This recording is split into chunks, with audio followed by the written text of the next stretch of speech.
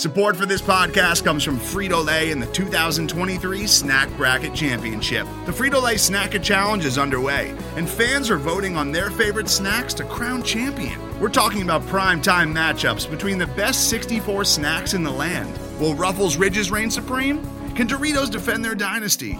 Or will Smart Food use their smarts for a surprise upset? Only you can decide. Get in on all the action for a chance to win up to $1,000 or a year's worth of snacks. Let your snacks be heard. Just go to fritolaysnacket.sbnation.com to vote and enter for a chance to win. No purchase necessary. Sweepstakes ends April 3rd, 2023. Void where prohibited. Year's worth of snacks awarded in the form of 52 coupons, each good for one bag of chips. See official rules at fritolaysnacket.sbnation.com. Paul, so Justin, did the NBA wake up just drunk this morning? Yeah, it was drunk. Yeah, it definitely, if not drunk, hungover and puking. Right, exactly. So there's this phrase that I feel like we used a lot on this pod our first 4 seasons that we haven't used recently. Do you know what that phrase is? I know. Okay. It's as Suns fans, we can't have nice things. Oh yeah, no, we can't have nice things. Yeah. But I don't think we're really in that much trouble with this whole Chris Paul. Oh, we're talking about Chris Paul, in case anybody's wondering, with this whole Chris Paul testing positive for COVID thing. And we're here for you at Fanning the Flames to explain to you why. Valley boys, we them Valley boys, we them Valley boys, we them Valley boys, we them Valley boys, we them Valley boys. Let's go Suns to the day I die. Valley boys, we them Valley boys, we them Valley boys, we them Valley boys, we them Valley boys. Let's go Suns to the day. All right, welcome to this episode of Fanning the Flames, everybody. The OG Phoenix Suns podcast that is made for the fans. That is you guys, by the fans. That is us. Of course, you can follow me on Twitter. I'm at SosasJPaul. I'm at Dervish of Whirl. And the pod is at Fan the Flames NBA. As always, our intro and outro music is provided by Zane Zor, the official rapper of the Phoenix Suns, if you will. You can check him out over at zanezor.com. That's spelled ZANEZOR and then .com. Give us a follow on Twitter, like I said. And of course, all of the Bright Side of the Sun podcasts are available on all pod forms. And if you subscribe on one of those, make sure to rate, review, and subscribe. So, Paul, let's jump right into this. Let's talk about Chris Paul. And let's talk about Chris Paul with a special guest that we have on the pod today. If you are from Phoenix, you've probably heard of this man's name. You've probably heard of some of his musical acts, some of his bands, The Format, Fun this past year. Never Gonna Score. Nate Ruess, welcome to the pod. Welcome to Fanning the Flames. Of course, I'm not going to make this a music podcast. You are here to talk basketball with us, and thank you for talking basketball with us. But I had to throw it out there. That's cool. I mean, the only thing I ever want to talk about is basketball anyways. I wish that during the years that I had any success and I had interviews that people would just talk to me about basketball. In fact, I've made a friend in the last year, like online, through like music or whatever community I belong to online, who was like, oh yeah, I actually did an interview with you, 5 or 6 years ago for music. And afterwards, like you just hung out at the bar and like, we just talked about the Toronto Raptors because it was in Toronto. And I used to be a diehard Raptors fan. So a diehard Raptors fan. Okay. Let's unpack that. How'd you become a diehard Raptors fan? This is gonna sound crazy. This is truly what a basketball fan is. I was a Phoenix Suns fan growing up my entire life. Like diehard. I hope so. Yeah. Well, raised in Phoenix. Yes, raised in Phoenix. In the 92-93 Barkley years. I mean, hard not to. All of it, just the most beautiful, amazing stuff ever. Like when Steve Nash was drafted, this is one of the earliest Format stories because I didn't know Sam from the Format, but we both had a mutual friend, and they were listening to the radio when Steve Nash had gotten drafted. I think it was the same year that Mario. What was his name? He went to ASU. Mario Bennett. Mario Bennett. It was Mario Bennett. It wasn't Mario Ellie. It was Mario Bennett. Yes, right. I think they were so. Steve Nash and Mario. Technology. Let's look it up. Steve Nash and Mario Bennett were drafted, I think, the same year. I called into the local sports show and was like, I must have been like 12, and I was like, Steve Nash was a great pick. Which is all, and my friend Sam had actually heard me on the radio then. That was one of my earliest, I guess maybe I was 14. But that was one of the first times that I had an interaction with Sam, was his friend, both of our mutual friend, being like, hey, we heard you on the radio, like call in and talk about what a great draft pick Steve Nash. I would say what a time calling into radio shows, except we Justin and I, through this whole Suns thing, we've been lucky to become friends with John Bloom, who's one of the radio hosts here in Phoenix. He's hopefully, fingers crossed, going to be taking over for Al McCoy when he retires as the play-by-play guy, but he does like the after show for the Suns games. And I called into that like not 2 weeks ago. Oh, really? So, yeah. We were driving home after the win when we beat LA on the road in game 4. And then I was like, screw it. I'll call in. You're still calling it. You're still calling in. Yeah. I haven't done it in 22 years. I think that's the first time in my entire life I'd called in ever. I was like, screw it. I feel like after the next Suns win, Paul, maybe you and Nate need to do a 3-way call to Bloom so you guys can both call him. That sounds like that'd be fun. I don't call because I don't want to mess with the basketball mojo and of not calling in. Change things up. Yeah, exactly. Of not calling. I'm superstitious, just a little or a lot. Well, so what happened with me then with the Suns was then I think I made like a friend who was in the Suns organization, I think, who did PR. So I would get to go sit like courtside during the format days, during those Phoenix the Steve Nash era. But then Jerry Colangelo sold the team. Mm-hmm. And Brian Colangelo took over as the general manager. And I thought that like he had done an amazing job. And I thought that Sarver kind of threw him under the bus after that Joe Johnson year when they didn't re-sign Joe Johnson. Then that's when I was like, you know what, I'm done with this club. Like this guy's not going to spend any money. He doesn't care about our city. I'm going to go with Brian Colangelo to Toronto. That's a move. That's a move. I mean, I know. Wow. There's kids. You know, in this day and age of like the kids follow the players more than they follow the team. So you got the LeBron fans who were like they're a Cleveland fan till they're a Miami fan till they're a Cleveland fan again till now they're Lakers fans. Sorry.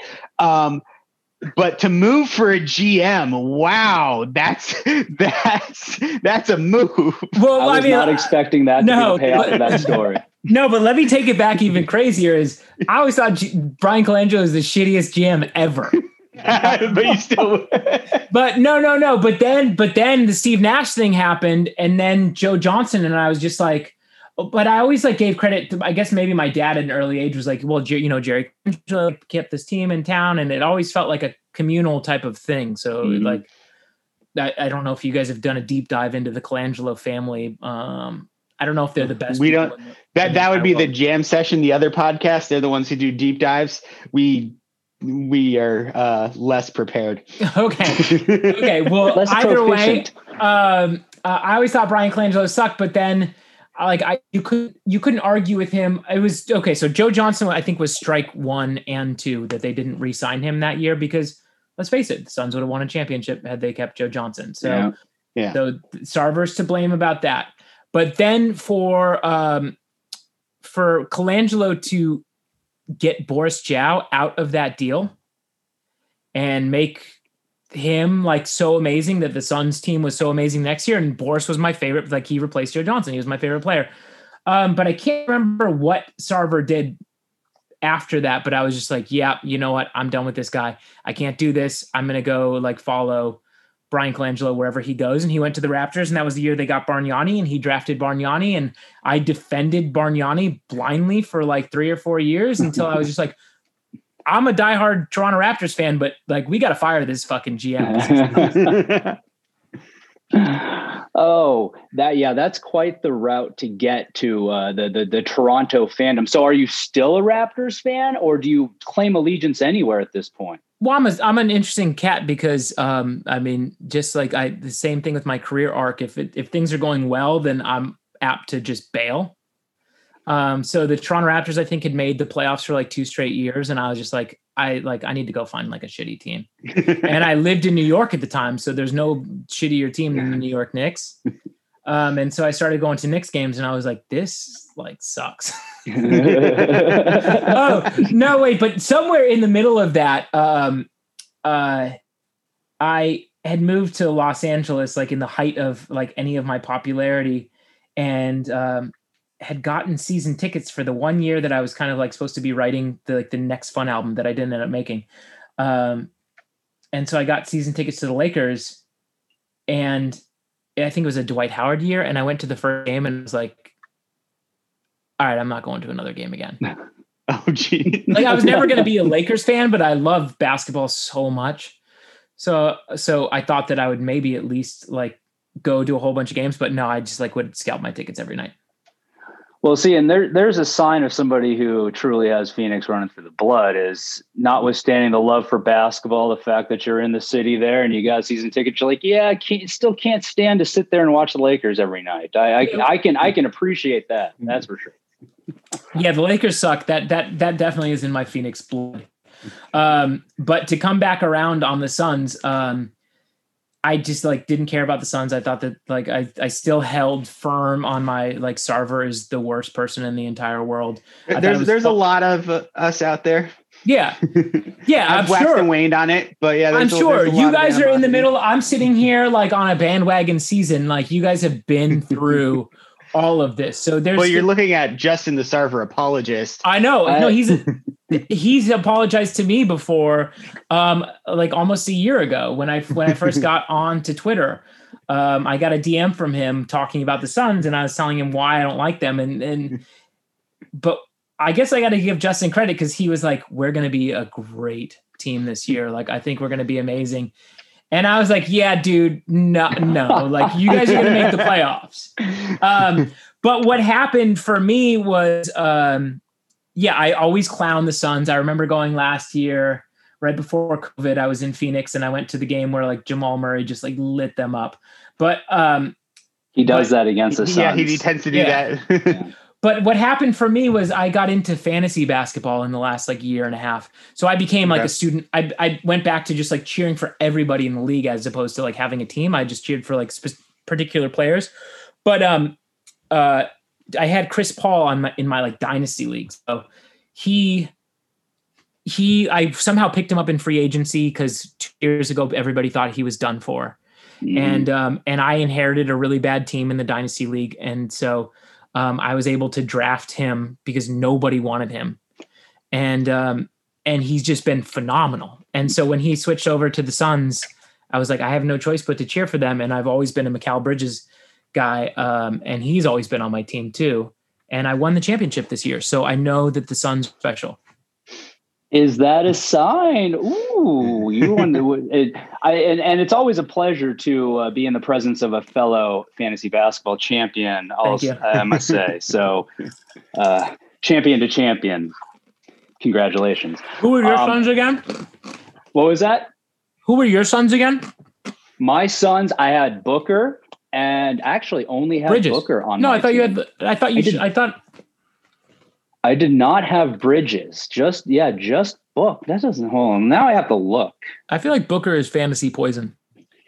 Yeah, see, we've learned to start listening to Justin on things, and this is coming from a guy who's known him for 20 years and never listened to him on anything. But after he called the 8-0 bubble, and he was like the only one, and he wasn't joking about it. Yeah, but would you guys do the show like 2 years ago and be like, I think the Sun, like, oh man, this team. Oh yeah, we'd talk ourselves into every season. Yeah, 100%. Yeah, you 100%. We dubbed ourselves the podcast of optimism for a reason, and I'm unabashed. He was 80% of that optimism. Yes. That's great. I mean, I guess that's a good thing to be. And also, you need, well, other than reality keeping you in check, you need a human being to keep you in check too. Well, I tried.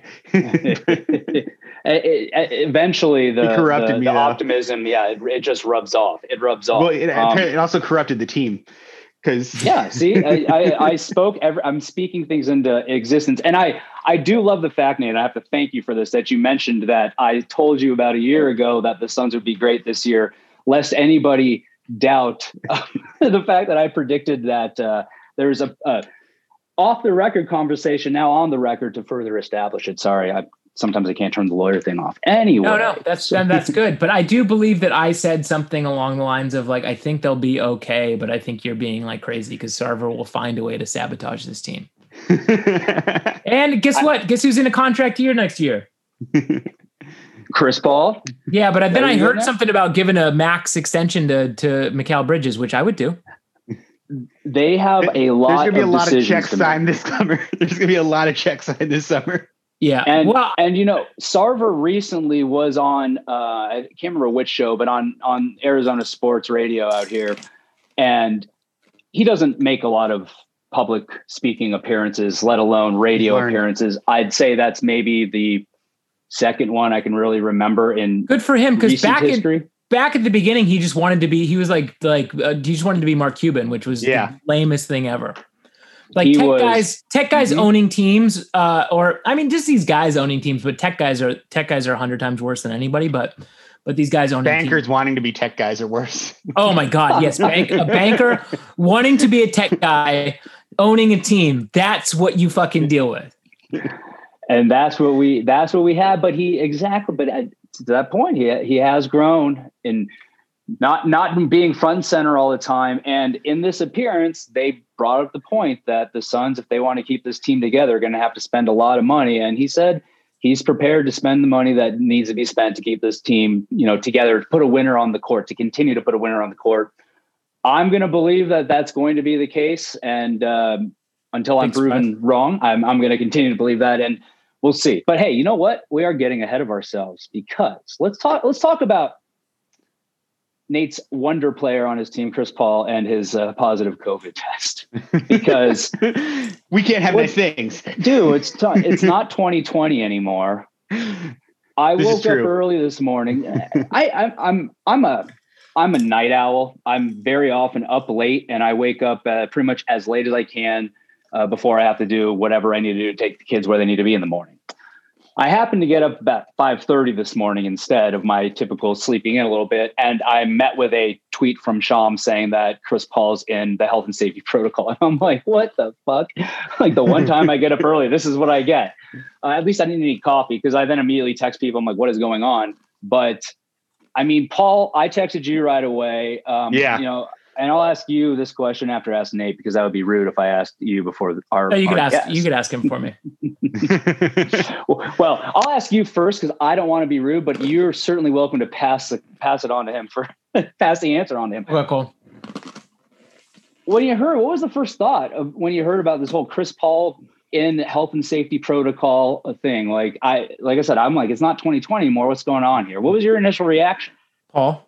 I just, my first thought was like, okay, he was in contact near somebody who had it.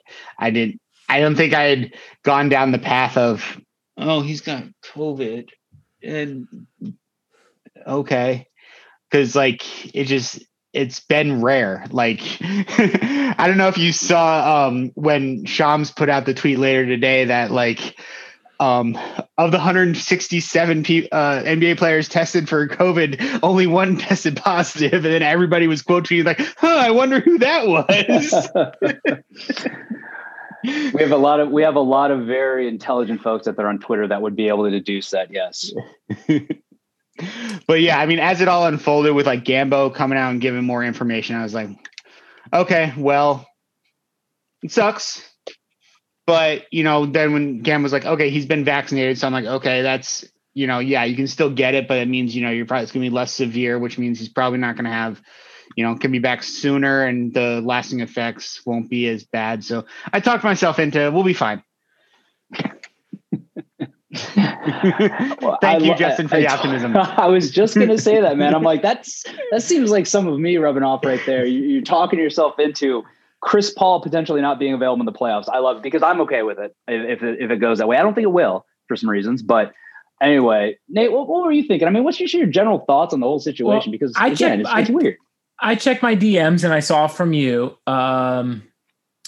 that he was that was how I woke up this morning, was finding out about Chris Paul from you. Usually I check Hoops Hype. Like that's one of the first things that I check in the morning, but somehow I opened up my Twitter this morning and had a DM from you that Chris Paul had tested positive. And all I literally thought was, like, I knew that dude was an anti-vaxxer. I knew he was an anti-vaxxer. and my point has been proven, because I watched him at the end of the Denver series walk up into the stands. And I was like, I know you're an anti-vaxxer, Chris Paul. So like, you really trust yourself doing that? Like, I feel like you're going to catch COVID. And so I was like, oh my God, I can't believe I called it.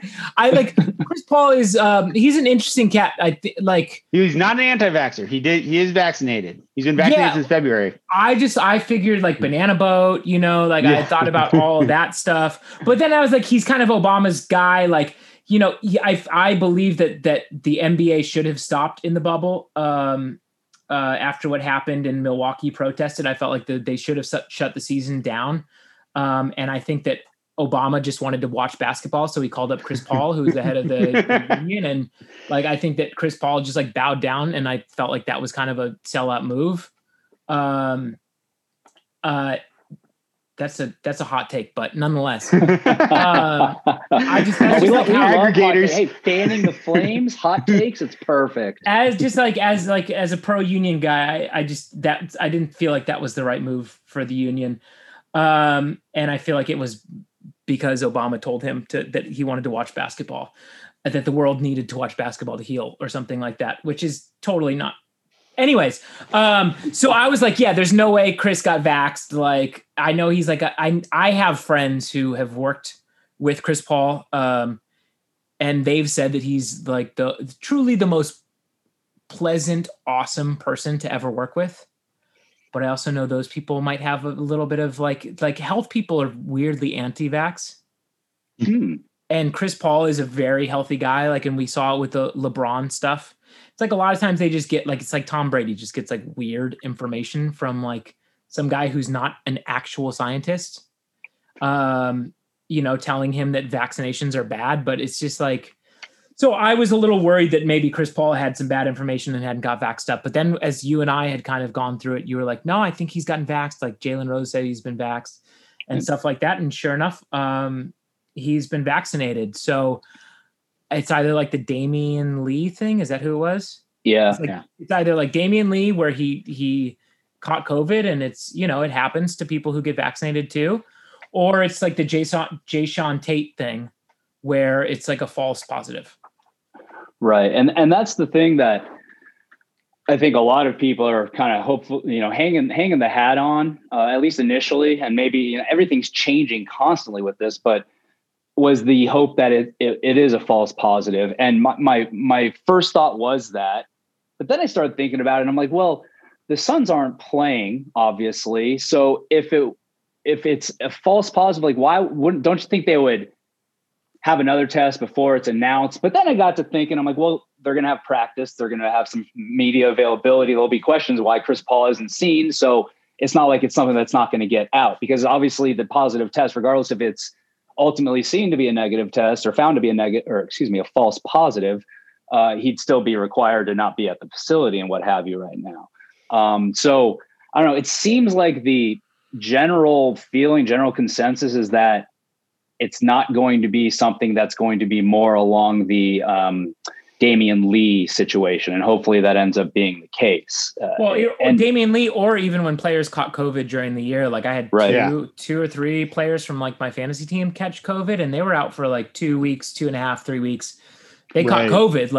Like Drew Holiday got sick, like OG Anunoby like got sick. I have a feeling, that Chris Paul, if he tests, if it's an actual positive test, he's got to probably be like super asymptomatic. And I think the NBA will probably do a good job in figuring out what that means and how to deal with it, because it is, I guess, a little uncharted territory. I know Zach LaVine, I think he caught it right after he had gotten vaccinated, but if Chris Paul has been vaccinated for 5 months now, that's a little bit different. And I think that it's an outlier. And I think that,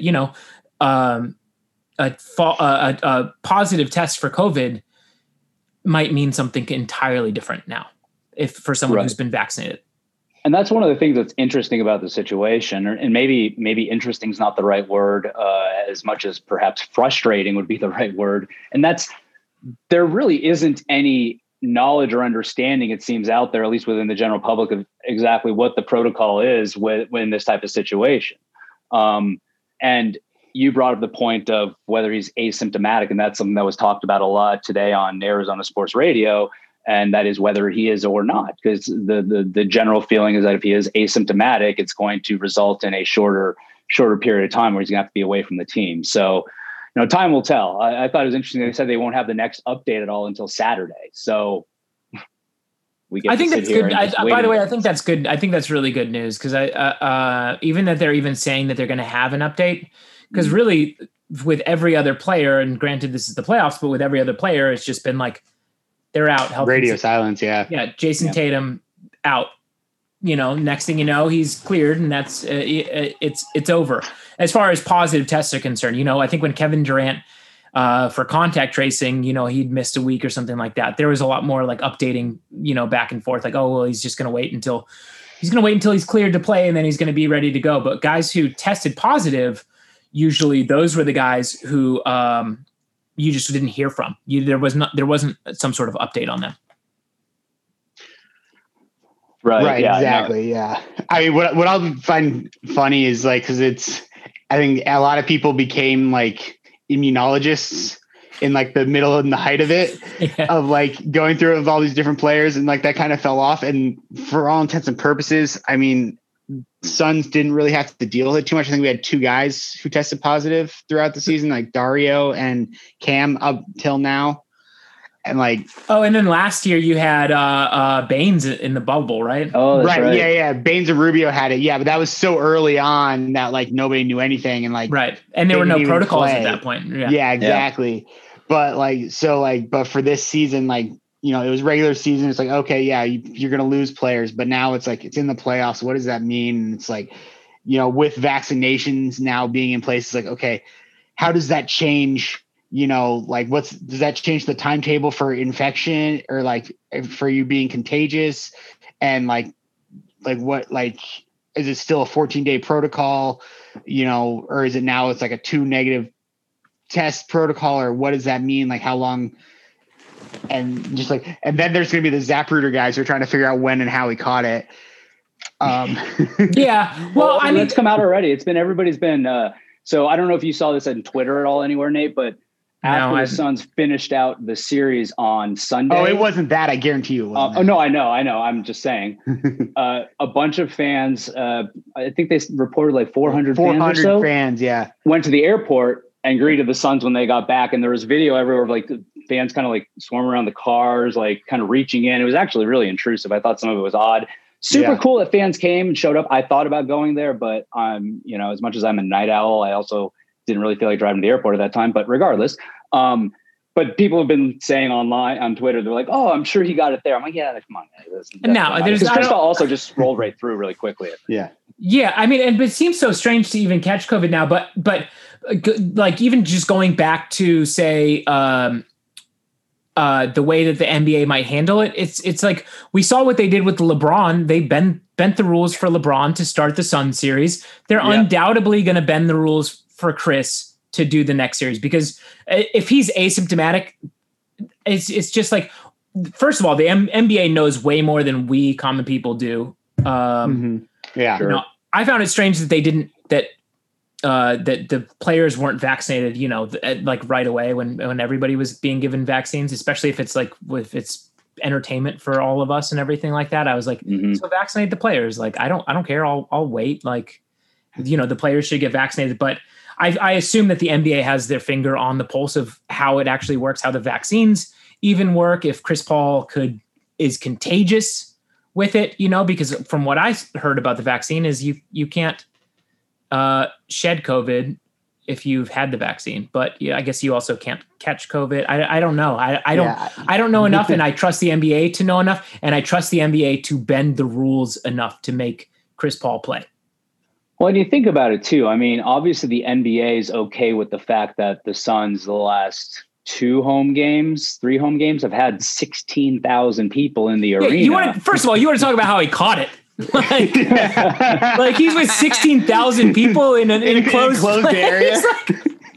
Like, what did we learn about COVID? Literally, like that's like if anyone's going to catch COVID, that's the place to go. Yeah. Oh my God. Yeah. I feel like nobody's pointed to the obvious with Yeah, like, 400 fans rushed him outside. Yelling no, he was in a room with 16,000 people screaming. Fanning the Flames, folks, where you come for scientific breakdown and analysis. I'm a 2-time Grammy winner and a I was going to say Nobel Prize, but I don't think that's what they give scientists. No, they do. It's Nobel Prizes. Oh, is it? Okay, cool. And Pulitzer Prize winning journalists. There's the Peace Prize. There's like the Science Prize. Yeah, there's all kinds. Oh, yeah. Nobel Science Prize and Pulitzer Prize for my journalism on Barack Obama and the bubble. Well, if we can break that down, we can also go break down the Suns in 4 video. Like, oh my. Oh, Nate, you're familiar with that, yeah, Nate? Not enough. I only saw the. I actually had a friend send me like something about a toy. I think there was a toy made of it. Yes. Justin, did you see the toy? I have not seen the toy. Yes, they straight up like somebody made a action figure in the cardboard sleeve, and like the sleeve's got the picture of the guy doing this, and it's the action figure of like a dude like basically in like the Nash jersey with his hand across with like the 4 fingers up. It's hilarious. That's outstanding. I'll have to find that. Pretty amazing. But I'm not into like those type of videos. Normally I'm not either, but that one was hilarious. But I didn't hear the audio. I only saw the video, and but I'd read the audio. Yeah, it is definitely interesting. It was an interesting incident, but that much we can say. But anyway, Chris Paul, he has COVID. Now, I guess we've kind of gone over what we think it means. I think we've come to the consensus that it means what it means, and we'll find out what the NBA does about it. But I think we don't think he's going to miss a lot of time. The general feeling that is kind of out there, it seems like we're sharing that if he misses time, it's going to be minimal. So let's assume that we're going to have Chris Paul for most or all of the Western Conference Finals. And obviously we still have the series going on. In fact, games going on as we record. Halfway through the third quarter, Clippers are up 5 over the Jazz. And there's been a lot of chatter out there about, okay, what about matchups? Now, I'm one of those guys that always says, I don't care. Play who we play. I think the Suns are good enough to beat anybody, so bring it. But matchup-wise, I know there are opinions that people have whether the Suns would match up better against the Clips or Utah, and I'm interested to know what you guys have to say. Nate, what do you think? Do one of those teams, if you're sitting there as a Suns fan on the Phoenix Suns, does one of those teams give you more trepidation than the other in the Western Conference Finals? Is Kawhi playing? No, he's out indefinitely. Let's say Kawhi is not playing. Yeah, I think it's ACL. Then absolutely, like the Clippers. I mean, I don't know why they're up on the Jazz, but the Jazz are just like a streaky team. This will harken back to the CP3 thing, and it's something that weirdly, Justin, again, I'm going to give you credit for because you did have this weird optimism for the team. And me just having a couple fantasy guys and being from Phoenix, I spent a lot of time watching the Suns games. And so I watched just the turnaround of this team. I watched every OKC game last year, and it was Chris Paul. They were winning because Chris Paul is a confident guy who knows when to turn it on and when to win a game.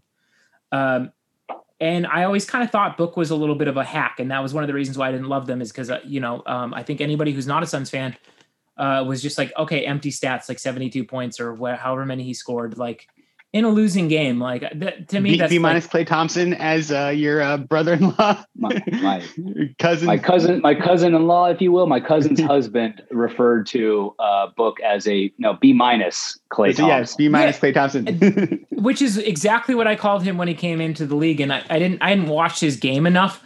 Because I thought he hucked threes more than anything, and I didn't realize that the mid-range game was so insane.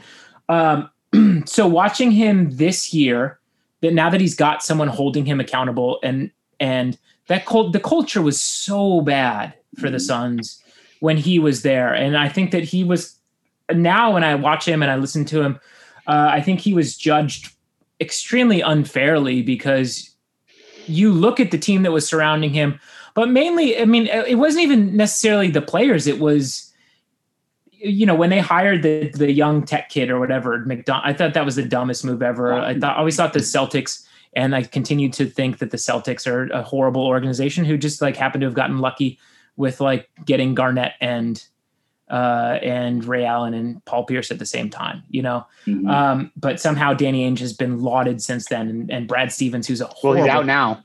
Yeah, he's out now, but he gave the team to like the guy who is also not very good. So I always just thought that was silly. But when they got McDonough, was that his name? Yeah, is that how you said? Yeah, Ryan McDonough. No, I thought he was such a clown, like a kid, and they're trying to get everybody's trying to get the next Presti, but they got this guy from Boston. So I was like, well, Danny Ainge was a horrible GM until he like swung for the fences once and did well. So like, why are they getting? I never understand teams that get a guy who off of a team that had just swung for the fences and like somehow made it. Like if I were anybody, I wouldn't be poaching any coaches from like the Nets team, for example. You always look at like the Spurs and what a great job they do through that. I don't know how James Johnson ended up with the Suns team. I thought it was silly, and I thought it was Sarver. But he very blatantly has done an incredible job with this team. He inherited Devin Booker, and and if I were James Johnson, I'd probably be like, I'm going to ditch him. I'm going to trade him to Minnesota and get some draft picks or do whatever, do what the typical thing is. But he rode with Booker, and I think he sees what the other NBA players see. So often we get blinded by statistics, and if you read enough stuff online, then all you read is the statistics, and you don't listen to the players. And the players more often than not will be like, yo, you guys say that this player is not very good. Like, they're incredible.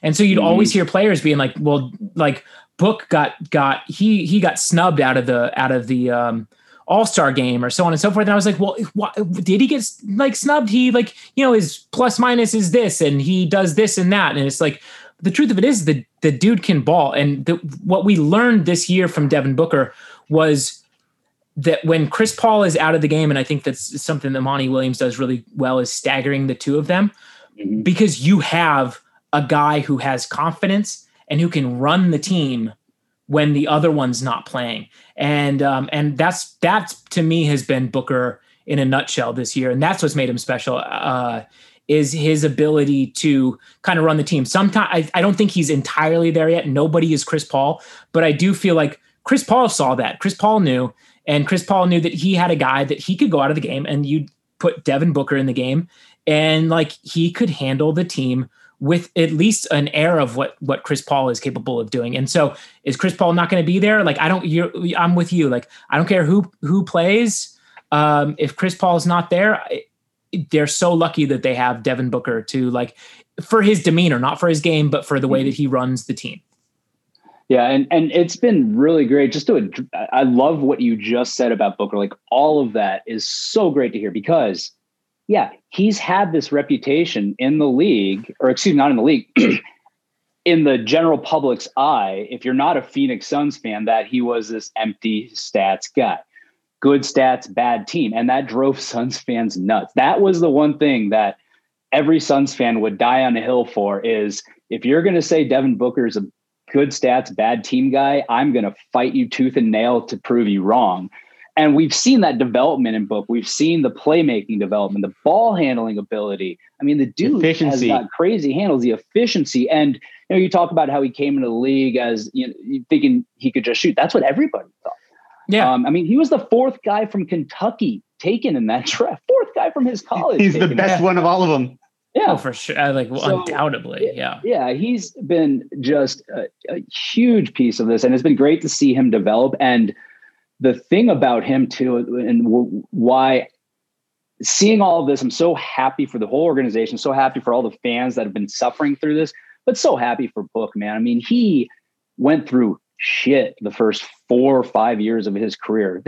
He had, was it 4 coaches in the first 5 years, Paul? Yeah, is that right? I think it was 5 coaches in 4 years. Yeah, but I mean, what made me just like a psychopath about the Suns during that era was like, oh, we might have a point guard. We have Eric Bledsoe. Let's draft like 16 other point guards and sign another point guard additionally, like the Dragic and like Bledsoe backcourt, but then getting Thomas. And Isaiah Thomas and Tyler Ulis or whatever. I don't even know how to like and Tyler Ennis.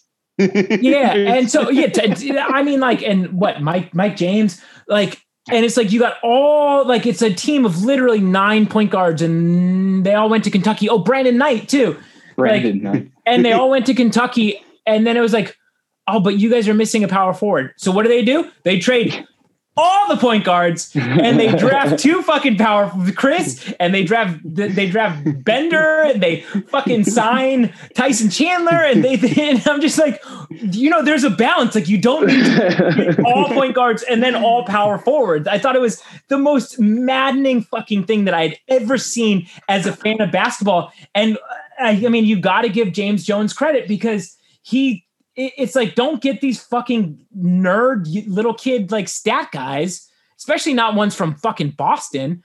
Get the player who is going to say, I'm not going to trade Devin Booker for picks. I'm going to fucking pick up Chris Paul and do that. And, and I think Ayton has been unfairly, he's judged by where he was drafted and not by how he plays. Because if he were a top 5 pick, and not the number 1 pick, I think everybody would be talking about just what a solid, good center he is. Mm-hmm. Yeah. And I think they finally are. Like, he's really come out during the playoffs and like he's shown out and whatnot. I mean, I think I would laugh hysterically if the finals are the Suns versus the Hawks, just because of like both Trae Young and Ayton have been so maligned because they're not Luka and they're the ones who make the finals first. I just laugh hysterically. I mean, who knows? I mean, the Hawks beat the Sixers tonight, and but I mean, the Hawks won again. Yeah. Yep. Is this? Oh, so it's 3-2. Yeah, the Hawks are my team. But I had date night tonight, so I didn't get to see my John Collins win. It was another frenetic comeback. Well, they were down 20. Yeah, they were down 26. They were down 26 at one point, and they won by 3. God, Daryl Morey. Like, anyway, you can't. I can't hate on Daryl Morey because, but for his trade savviness, we wouldn't have Mikal Bridges. Well, no, but Daryl Morey didn't trade him. He didn't trade him. No, it was. Elton. Oh shit, that's right. My bad. It was Elton Brand. I think Elton Brand. Or was it Brian Colangelo still? Was that still Brian Colangelo? It was probably Brian Colangelo. Hooking him up one last time. Before the text message, before the Twitter like burner account scandal. Dude, imagine if you guys, that would be so rad if you guys were doing the blog and you like wrote an article and then you had Brian Colangelo or you had James Jones defending James Jones, like, or Sarver, like being like Sarver fan, like 24. Like, I think he does an amazing job on the sidelines with the big foam finger. How'd you know my burner account? Yeah. Sarver fan 24. Shit. Now I got to change it. Sarver fan 25 it is. Yeah, but I guess, I mean, I'm surprised at Elton Brand. But I think that Philly team is way overrated, and I mean, it doesn't help that Embiid's playing on a torn meniscus. I'm surprised he is, but that's super shocking. Especially like Jaren Jackson Jr. was like my prized possession for fantasy this year, and he missed basically the whole entire year, and with a torn meniscus, and Joel Embiid, who like by all means is like a walking red flag, is like playing with a torn meniscus. Yeah, I feel like there are a lot of guys right now playing through injury. I mean, you've got Harden and Kyrie. Well, Kyrie's not playing, but Harden playing through it yesterday. And he played like 40-something minutes too, right? Harden? It was a lot. Yeah, it was only 5 that's points. That's a D'Antoni trait, though. That's a D'Antoni gift. I will never talk bad about Mike. Hey, he's interviewing for the Portland job, right? Bum wheel. What's that? D'Antoni's interviewing for the Portland job, right? Yeah, that won't go well. putting D'Antoni on that in charge of that roster sounds like it would be entertaining for the scoring column at least. But like, weren't they already? That was the kind of knock on Stotts, was that like the teams like couldn't adjust defensively, so then they put D'Antoni in there. I think he's an amazing, incredible coach, and obviously it's from my son's days. And I don't know how you guys. We can just go off subject for a second, but I don't know how you guys felt. We don't have subjects. That's fine. So when Kerr took over, I just thought it was the funniest thing of all time because I thought he was a terrible GM. Oh, Kerr? Yeah. It was an interesting time. I mean, it was, he didn't know what he was doing yet, and I think he was put in that position, and I think a lot of fans looked at it to an extent of he was basically there to do Sarver's bidding, and he was Sarver's beard in a way. Well, yeah, but the other crazy thing about that was then he goes to Golden State and runs a high tempo offense. But the first thing he does is fires Mike D'Antoni and gets Shaq and is like, we're going to go back to the basics. I just thought that was kind of like a weird. Yeah. In general, that to me was a very weird move, was to like abandon it right away, but then use it to like ride it to glory. Which I don't doubt that he's a pretty great coach, just based on. Golden State fans have turned on him. It's kind of funny. I've got a little segment of my Twitter feed that's some Golden State folks, and they don't like Kerr anymore. It's kind of funny. Really? Yeah. Man, that's. I mean, the guy's only a few years from a title. Come on, folks, right? Well, I was like, did you see a title? Try maybe the best team of all time. Yeah. Did you see there was something that went around Twitter today that had like the most hated NBA players per state? Interestingly, Arizona's was the only one that was Paul George, which sure, I really don't like Paul George, but I don't know that I would consider him my most hated. I'm indifferent NBA player. On Paul George. Yeah, who cares about? No one cares about Paul George anymore. I don't even think people cared as much about Paul George as I always found when he got his own signature shoe from Nike. I was like, wait, this guy out of every player in the NBA, he's an easy target, which is too bad because he's a good basketball player. Yeah. The thing I don't like about Paul George is he just seems like he puts his own foot in his mouth. He's got he has very much like the fake tough guy thing going for him in my humble opinion. And that's something that I don't really find appealing with NBA players. The Morris brothers, I feel like have that too. I mean, unless you're like a 60-year-old man, they're not going to be assaulting you. They're just going to act really tough or cheap shot you on the court. Yeah, they went at that 60-year-old man though. Yeah. Hey, don't mess with their mama. Yeah, exactly. That's true. I mean, those Morris, but I just don't think that he just wouldn't scare me. Like that's I'm welcoming the Clippers verse. I can't believe that Utah isn't just wiping the floor with them, and so maybe that's even like it's just like no. I would take the Clippers out of the two matchups. Because even with the Clippers with Kawhi, and I think, Justin, when you and I were talking even a few weeks ago with the Lakers series, I was like, oh, man, I'd worry if the Suns had to face the Clippers. But in the playoffs, I just don't think I've seen what would make them scary to the Suns. Whereas like the Suns have continued to, and I guess I'll knock on wood over here, the Suns have continued to just somehow just they're snowballing into just like a powerhouse right now. Right, right. And a well-rounded team. I mean, they really are just like they're so much fun to watch, not because they shoot the most threes and they do this and that. It's because they're a 3-level team. Yeah, they are. They play defense, but no one's being like, oh man, look at these like guys just like playing crazy defense. And they shoot threes because they have that stretch four, but no one's like, oh, look at this up-tempo team. And then they have two guys and a center. They have two guys who make their like business shooting mid-range jumpers, which like you don't see. So they are honestly like they're a very special team. And I kind of feel bad getting on here and talking because I don't want to jinx what they have. And it's not from being from Phoenix. Like I'm going to cheer for the Suns because I'm a Chris Paul guy. I'm a Mikal Bridges guy. And I just think that this is the way that a team should, this is what I want a team to look like if I were building a team. Mm-hmm. That's the thing. Yeah. Oh, go ahead. Sorry. No, but not because I'm from Phoenix. Like, I'm not going to jump on the bandwagon after having left them and stuff like that. I'm not going to come back and be like, man, I've been a Suns fan all along and stuff like that. Like, that's not me, but I can say as someone who grew up in Phoenix, that this is just like, this is such a special team. The Nash teams were special because they could just get up the floor and, they predated Golden State. The Barkley teams, they have the same kind of specialness that I think that this Suns team has.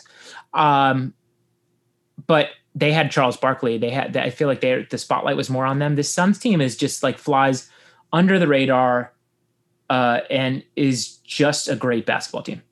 Yeah. And I think what you just said sums it up perfectly. They're a great basketball team. I mean, they're built to play playoff basketball. And that was the one thing everyone was talking about going into the playoffs. Oh, well, they don't have any experience, blah, blah, blah. They don't have an extra year. Yeah, it's like the Suns played playoff basketball all year. They played at a pace that was slower than other teams. They played good defense, and that's what happens in the playoffs. And I'm a guy that I'm never shy about voicing my criticisms of the referees.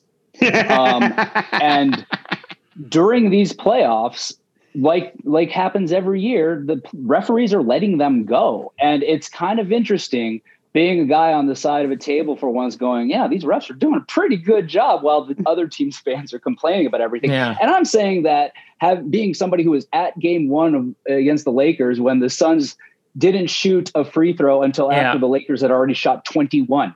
And I'm saying the refs are doing a pretty good job. But yeah, this team is built for it. It truly, truly is. And it's great to see. And, you mentioned earlier, some of those earlier teams when you were more in tune with the Suns and how there was kind of that community kind of feeling, man. It's back here in Phoenix. You go around, people wearing Sun stuff everywhere. The vibe in the arena is great. Notwithstanding all the circumstances and everything. But yeah, it's catching the valley for sure out here, man. It's pretty wild. Yeah, that's cool. I mean, I don't like the whole bandwagon aspect of it all like that. That's sports though. I know that. And that's just like, that's always been kind of my thing. That's why I like jumped ship from the Suns, even though they were still like always a championship contender during those Steve Nash years. And then I sat through the fucking Bargnani years of Toronto Raptors. And I enjoy when they've got nothing to play for. Is that an old punk rock attitude of like, once the band that I liked becomes popular, I can't like them anymore? Absolutely. That's it for like 100%.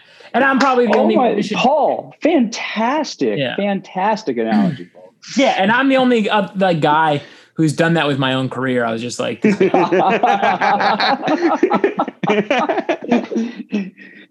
that's like that's just who I am. Like I just always grew up like, I guess as a kid, like as an underdog. If I was meeting with my psychologist, these would be the things I'd talk about. But so I like, yeah, I'm happy that the Suns fans are kind of back. And I always find it interesting that, I still have always viewed the Suns as one of the most winning organizations. So I find it weird if a team has, 10 bad years? Has it been for the Suns?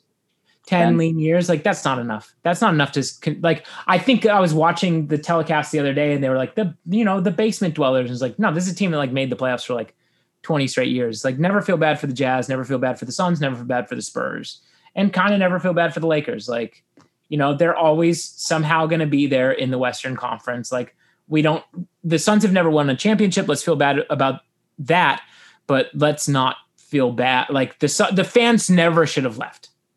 Yeah, I agree. Oh wait, I left. Well, I understand that not liking the bandwagon, but there's always room nonetheless. But I agree. Yeah, the fans shouldn't have left. And obviously you're talking to two guys who did a podcast. I mean, I've gone back through notes, and the glowing things that I said and wrote about folks like Josh Jackson and Dragan Bender. To your point, Nate, about me just kind of Mike James, the eternal optimist. Mike James. I don't know that ever. I don't ever say anything that great about Mike James. I mean, he was a very short tenure. Isaiah he had Cannon. that one great preseason. Isaiah. I thought Josh Jackson was cool. I thought that I didn't know enough about the draft. I don't follow college sports. The draft used to be like my favorite thing of all time ever. Yeah. Judging by the fact that I called in when I was like 12 years old to the radio station to talk about why Steve Nash was a great pick, So I used to love it. But in the last few years, I've thought in the last maybe 5-10 years, I've just thought college sports were so bad in general that I was no longer going to follow the players. So I always waited until after the draft to kind of assess things, maybe after the first week or two. And so I didn't know what the Suns were doing when they drafted Josh Jackson. I just figured that they drafted a really great player, and he's just not. He's like a good energy player. Yeah, he's something. I mean, I don't know. I was a big Josh Jackson proponent, admittedly. I'm just going to leave it at that. We don't even talk about Josh Jackson. I think he turns it. By the way, this is my hottest take of the day. I think he turns it around eventually in the next few years.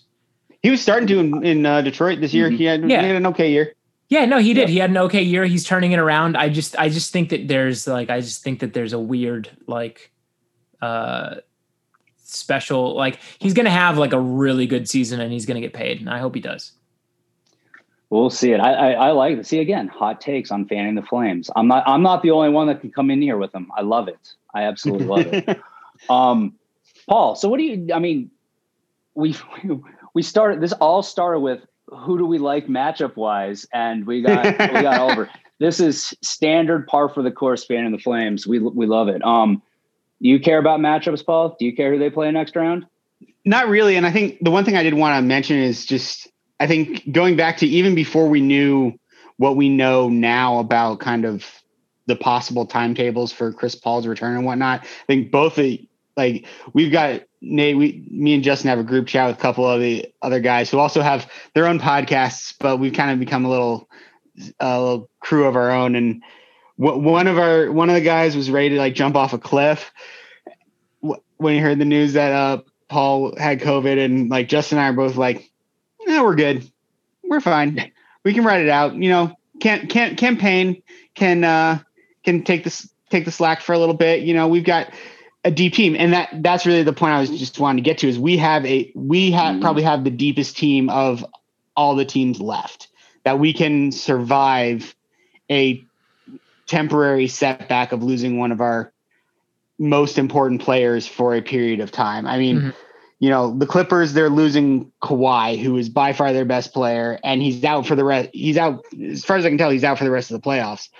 So that's, you really can't come back from that. We've kind of lucked into, knock on wood, the injuries and setbacks that we've had. The Chris Paul shoulder stinger was less severe than people severe. were. I thought it was going to be, after that first game back, I was like, well, Suns are fucked. Yeah. That was terrifying. But if you think about it, that's just a lesson for them. The players are learning how to play through it. I think that I think whoever they play, it depends on if the Jazz get hot, because it's hard for anyone to beat them if they get hot. But it's asking a lot when they're playing just good teams. I think it's harder and harder for them to get hot. So the Suns play the Jazz well, and they have all season. Yeah. Did they win 3-0? Yeah. The Suns swept the Jazz this year. They did. Yep. Yeah. So I think that they'll do well. They would do well in the absence of Chris Paul against them. But I don't know if it'd be the bench that I would necessarily construct, but I think that Monty Williams does an amazing job with that unit and them knowing what they do and do well. And I think that the guy who's surprised me the most for sure is Campaign. Just because I think he hucks it too many times. I wish he would pass it more, but he just brings such a great level of aggression. He's like your dream as a backup point guard. And, I often wonder, are they grooming him? But I think that maybe he's just a little too erratic, and that's a good thing for maybe that bench squad, and who's got a Booker, there to kind of keep things calm. I think Paul and Booker just have such a nice calming presence. And I have to say, so does Mikal Bridges. And so does Ayton, in a different way. and that's another thing that I just don't think that they get enough credit for is those are 3 of those guys are under 25 and they, their demeanor is really special, like really, really special, very, very, very calm. And I think Monty Williams obviously is a tremendous coach. So I think he knows how to like use that as a strength for them when they're on the court together. Yeah, Monty's absolutely fantastic. He's the perfect guy for this group. And I think you bring up a great point about the demeanor of those young guys and how they carry themselves. I mean, DeAndre Ayton, he gets shit on a lot locally because of his lack of aggression. He doesn't dunk enough. That's like a huge talking point. He's too jovial. Yeah.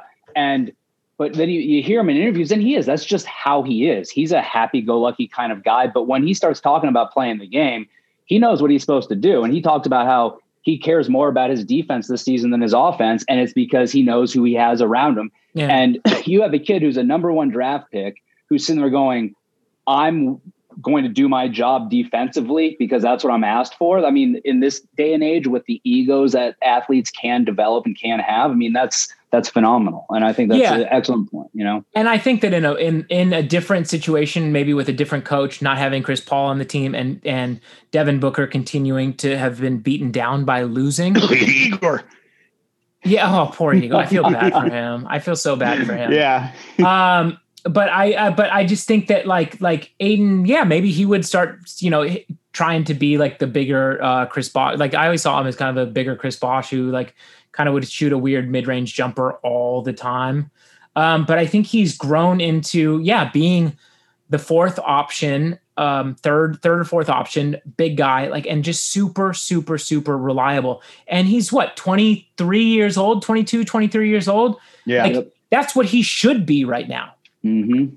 And if he's getting the confidence from the Chris Pauls and the Devin Bookers, and those guys really like believe in him, but I think they want to see him work the same way that they work. And so like, you're talking about like, maybe this is the best Devin Booker will ever be because it is hard to see what his upside is other than being more of a Chris Paul, like type of calming presence who can like take over a game. But like Ayton, he's just there to help them out right now. And he's learning on his way. Like he could be scratching the surface of something and maybe he doesn't even need to, but he, by all accounts, I think he seems like an awesome guy.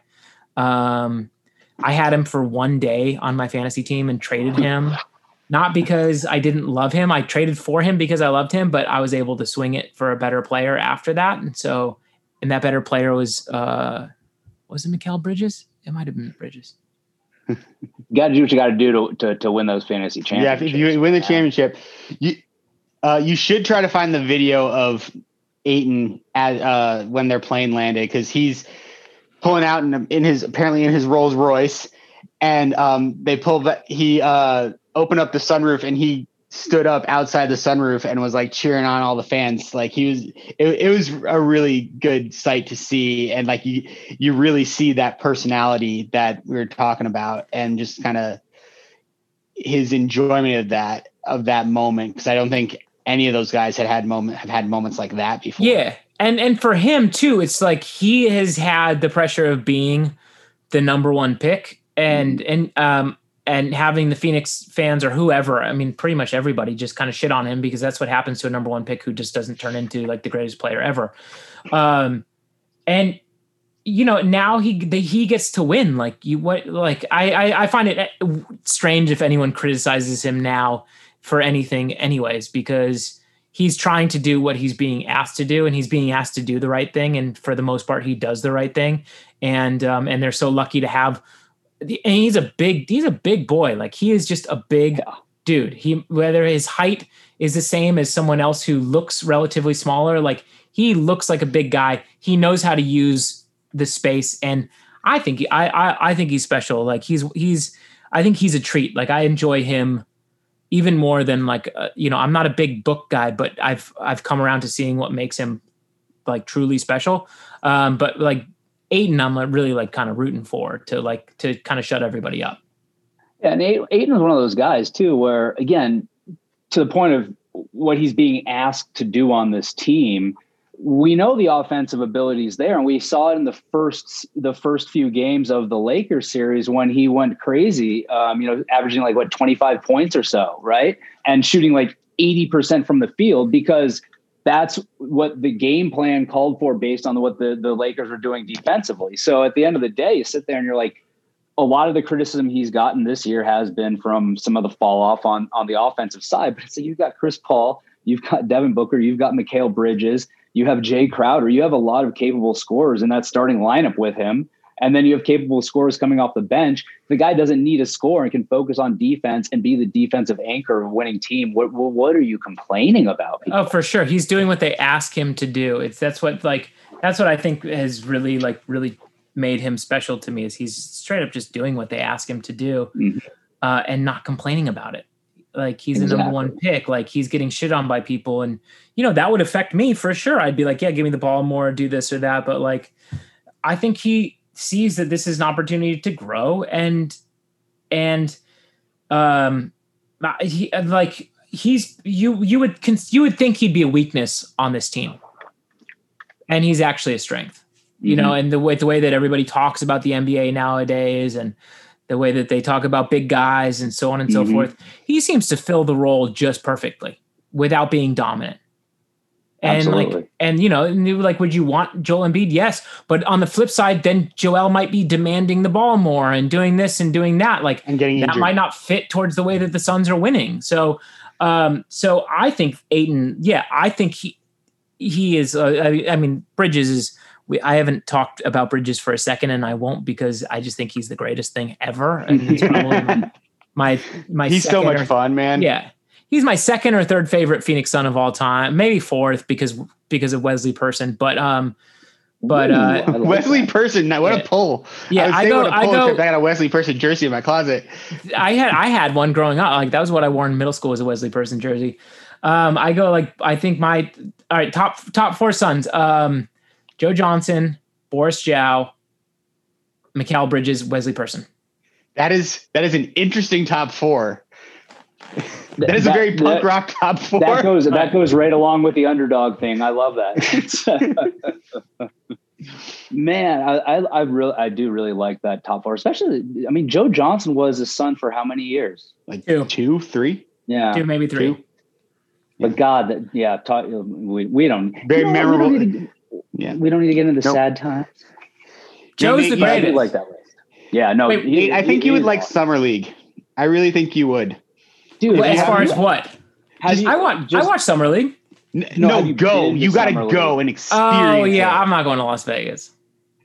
It's different, dude. You just hang out in the gym all day. Wait, so who are you guys' top 4 Suns of all time? I'm just going to go off topic before I got to go. All right, no, I like this. Justin. I was flipping around like that to try to stall, because I was thinking, I'm going to go through mine. All right, I'll just go right here. Let's go. I'm going to go Steve Nash. I'm going to go Book. I love Book. I really do. That's so weird. I'm going to go Tom Chambers. Torture Chambers. And I'm going to go Dan Marley. Okay. That's going to be my 4. That's okay. going to be my 4. Not nearly as underdoggy, but a good representative sample of my of the successful years of the Suns over my life. Yeah, no, that's pretty good. Torture Chambers was always good, because that was kind of my earliest memory of basketball was Tom Chambers and Xavier McDaniel and the X-Man. I was at Tom Chambers' game when he scored 60 points against the Sonics, and they replayed it.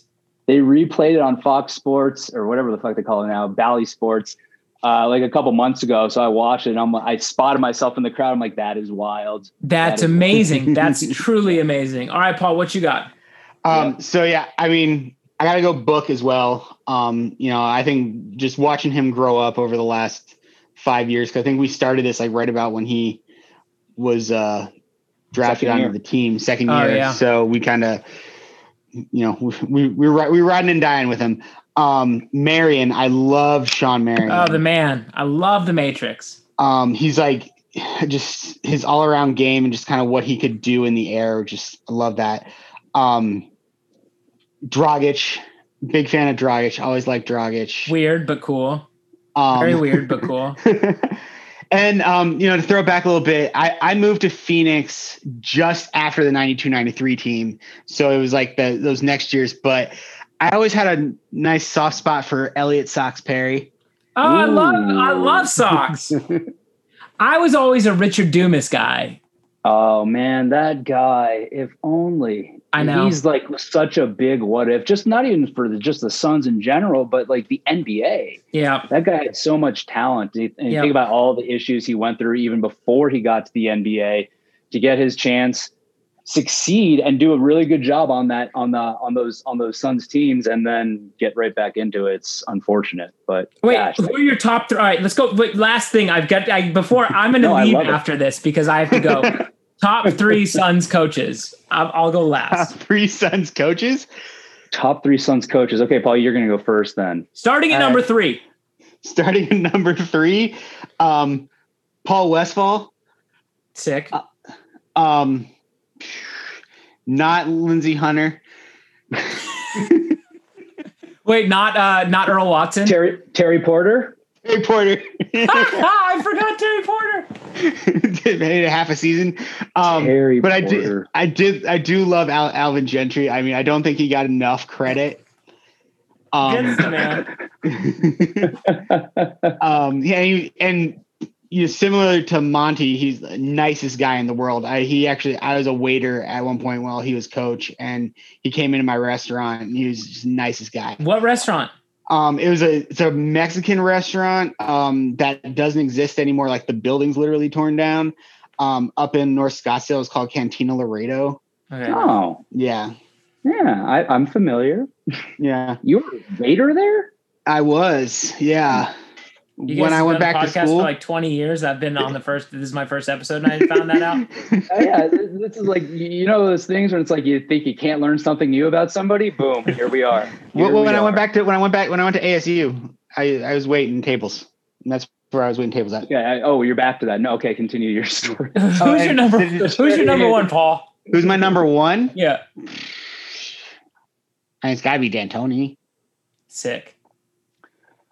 Oh man, that's so tough. I mean, after this year, Monty Williams might shoot to that top real quick. Yeah, no, for sure. I feel that.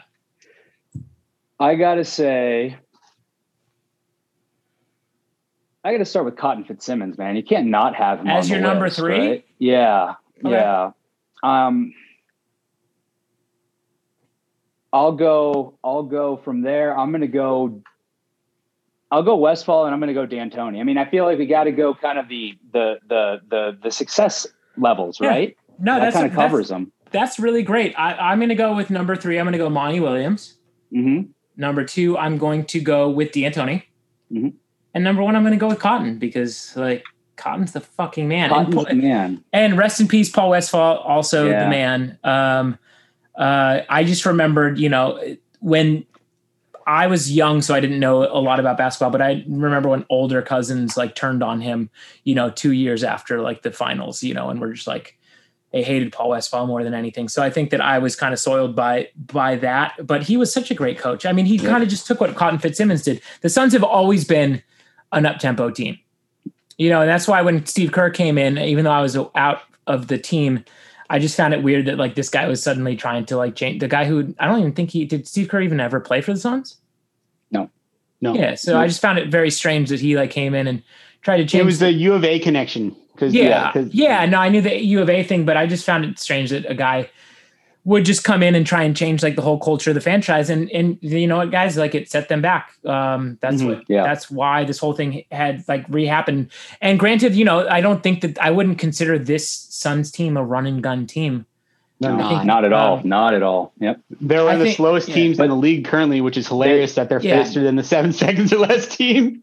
Right. That's wild. If you go back and compare stats back then to now and think about how that was revolutionary and how fast they played and realize they really didn't play that fast, it's pretty crazy. But the Suns team right now, they're not run gun. They don't play fast pace wise, but it's like one of those, you're not fast, but you're quick. They get into their half court set and they're running stuff quickly. There's a lot of movement. They're honestly a joy. They're they're such a joy to watch. And I've definitely been saying that since early on in the season. They were must-watch basketball for me. Kind of the team that I feel like maybe my top team to watch this year. I like watching that Thunder team full of like weird like kids until they shut everything down. Yeah. Well, no, because then that's when Pokuševski started to play. Oh, you're a Poku guy? Yeah.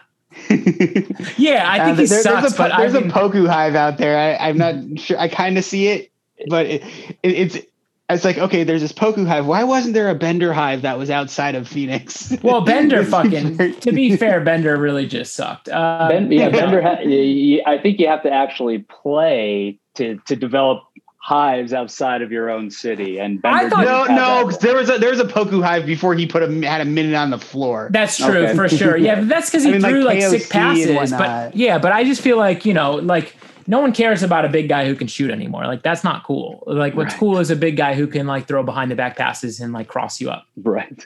Yeah. The evolution of the NBA player has been something else. It's been interesting. I want to see. I would love to see. I like that the Suns are slowing the game down a little bit. And I do feel like Jay Crowder is just the most fucking wild ass player that's on that team. I love Jay.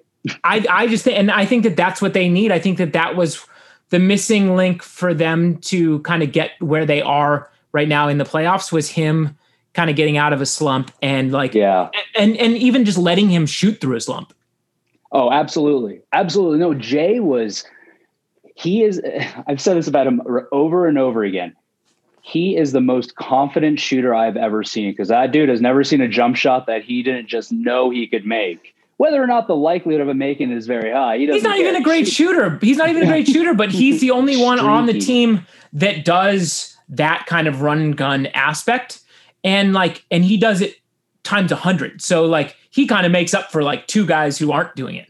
And he's that agitator too. He gives some additional swag to the team. Not that the team's lacking any between Book and CP, but Jay definitely brings a little something extra to the table. I mean, when you eliminate the defending champions in salsa dance, that takes a special soul. And then gets ejected and sprints off the court. Yeah, what a stud! I watched that. I was just I was like, oh, he just got ejected. But I love the way that Jay's just he's just piecing out himself. He doesn't care. Baller. All right, I have to get out of here because my kids don't even remember me. I guess we'll let you go for that, Nate. We appreciate it, man. Thank you so much for coming on. Seriously, this was a blast. Guys, honestly, thank you. Anytime. Thanks so much for having me. Open invitation, bro. Great. Open invitation. Well, let's appreciate it. Yeah, if you just want to get something off your chest, just let us know. Wait till the listeners are just like, what the fuck did he say about Obama and the lockout? You guys don't get that guy. Don't worry. Get that guy off the show. That's what they're gonna say. But it was just nice to talk about basketball, and it's nice to talk about the Phoenix Suns. Absolutely, brother. Hey, man, again, appreciate it. You're always welcome on here. Folks, you can follow him on Twitter at Nate Ruess. No, you can't, because actually I stopped. I made my account private. Oh, shit. So I should feel very special then that I'm still allowed to view everything. So yeah, never mind. I'll edit that out. I'll edit that out. Nobody will know. All right, man. Hey, thank you so much, Nate. Appreciate it, man. You have a good evening, buddy. All right. Thanks, guys. Take care. All right, brother. Bye, Nate. All right. We'll keep going. I'll cut this up. We'll wrap up, but yeah. All right. So, hey, Paul, let's go ahead and wrap up this episode of Fan and Fames. Yeah, no, that was awesome. Again, we appreciate Nate coming on. Super cool to have him on. I tried to maintain my composure during that, but I'm a huge fan of his. Been going to shows of his since I was a kid, so that was awesome. And dude, guy loves basketball, right? I mean, yeah, it was surprising, honestly. Okay. I told you, man, the dude knows his ball. So we'll go ahead and wrap up this episode of Fan in the Flames, though. We, as always, appreciate you guys listening. You can follow us on Twitter. I'm at So Says J. Paul. I'm at Dervish of Whirl. And Paul, what's actually one last thing? Actually, I have one last thing too. Who's going to win the title? Phoenix Suns. Okay. I just wanted to ask you. I'm not going to say anything. But I'm not going to say anything. What I wanted to say was, for you, Justin, as a fan of Nate and his music for going on almost 3 decades. Yeah. For those of you out there who really only know him from fun, please check out some of his earlier bands, The Format, Never Gonna Score. What was the other one that that was before this past year? I don't think it was last year going to be very findable anymore, but maybe. But yeah, at the very least, The Format is a great band. Sure. That's when Justin first introduced me to Nate's music, and get more people out there to listen to it. Thank you. Paul is. I'm trying to get Nate those streams. Can I just point out that Paul just plugged on our Phoenix Suns podcast a 2-time Grammy winner, hoping that more people listen to him. I'm just going to leave that out stuff that nobody knows about. They didn't win the Grammys for. Okay. They should have. So we're going to go ahead and wrap up this episode of Fanning the Flames. Again, we appreciate you guys listening to us. Let's not worry about CP3, baby. We're going to be just fine Suns fans. We're going to win the Western Conference Finals, and we're going to do exactly what you think I think we're going to do. Okay? I'm going to leave it at that. And depending on when you're listening, it wasn't a really good segue. Have yourself a good morning, good afternoon, or good evening. Valley boys, we them Valley boys, we them Valley boys. Valley boy, we them Valley boys, we them Valley boy. Let's go, Suns, to the day I die.